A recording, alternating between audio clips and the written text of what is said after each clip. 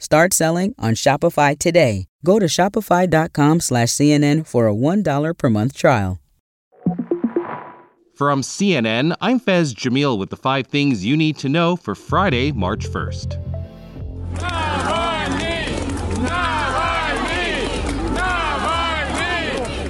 That's the sound of crowds of people who showed up outside a Moscow church today as Alexei Navalny's body was brought in for his funeral.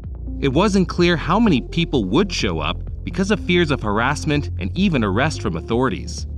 That's because just as the Kremlin tried to silence the opposition figure during his life, Navalny's team says it's continued after his death.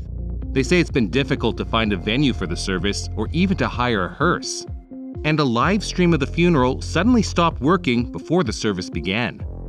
After the funeral, CNN's Matthew Chance spoke to some Russians on why they came out, despite the risks. It's a symbolic value for people who don't agree with everything that's happening in Russia, you know? It's risky for you to be here. Yeah, it's certainly risky. So why take the risk? You see, because I believe that's to show solidarity.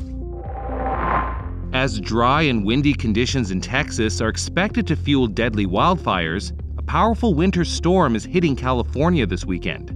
I asked CNN's Derek Van Dam for the forecast. Yeah, Fez, this will be a punishing blizzard for the mountainous terrain of California, making it virtually impossible to travel in the higher elevations, where up to 12 feet of snow is possible on some of the highest mountain peaks. Not only will winds gust over 100 miles per hour, but visibility will drop down to zero, making it extremely disorienting for travelers.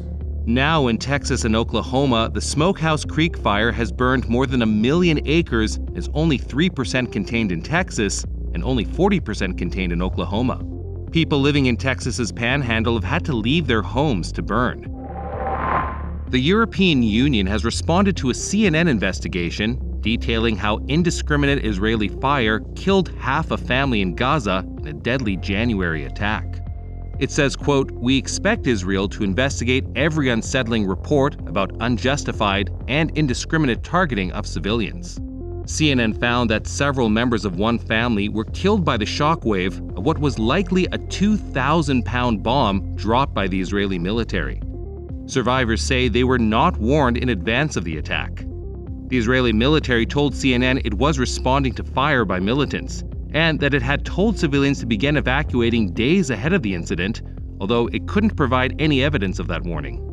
For more on this, listen to today's episode of Tug of War with the journalists behind the investigation. We still didn't know exactly what had happened there. We didn't even know for certain that the other people in that rubble were Rupa's family, even though her ID was there. And so we thought, okay, let's now start digging and see what else we can find here.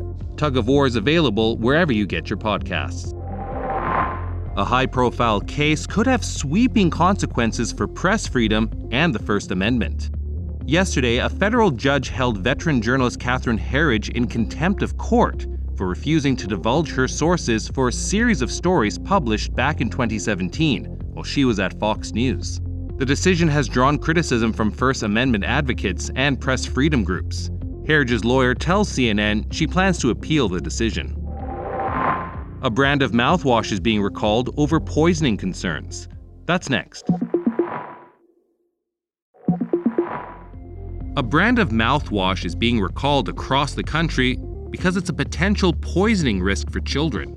Heritage Store hydrogen peroxide mouthwash is being recalled because of its lack of childproof packaging that's required for products with a certain concentration of ethanol.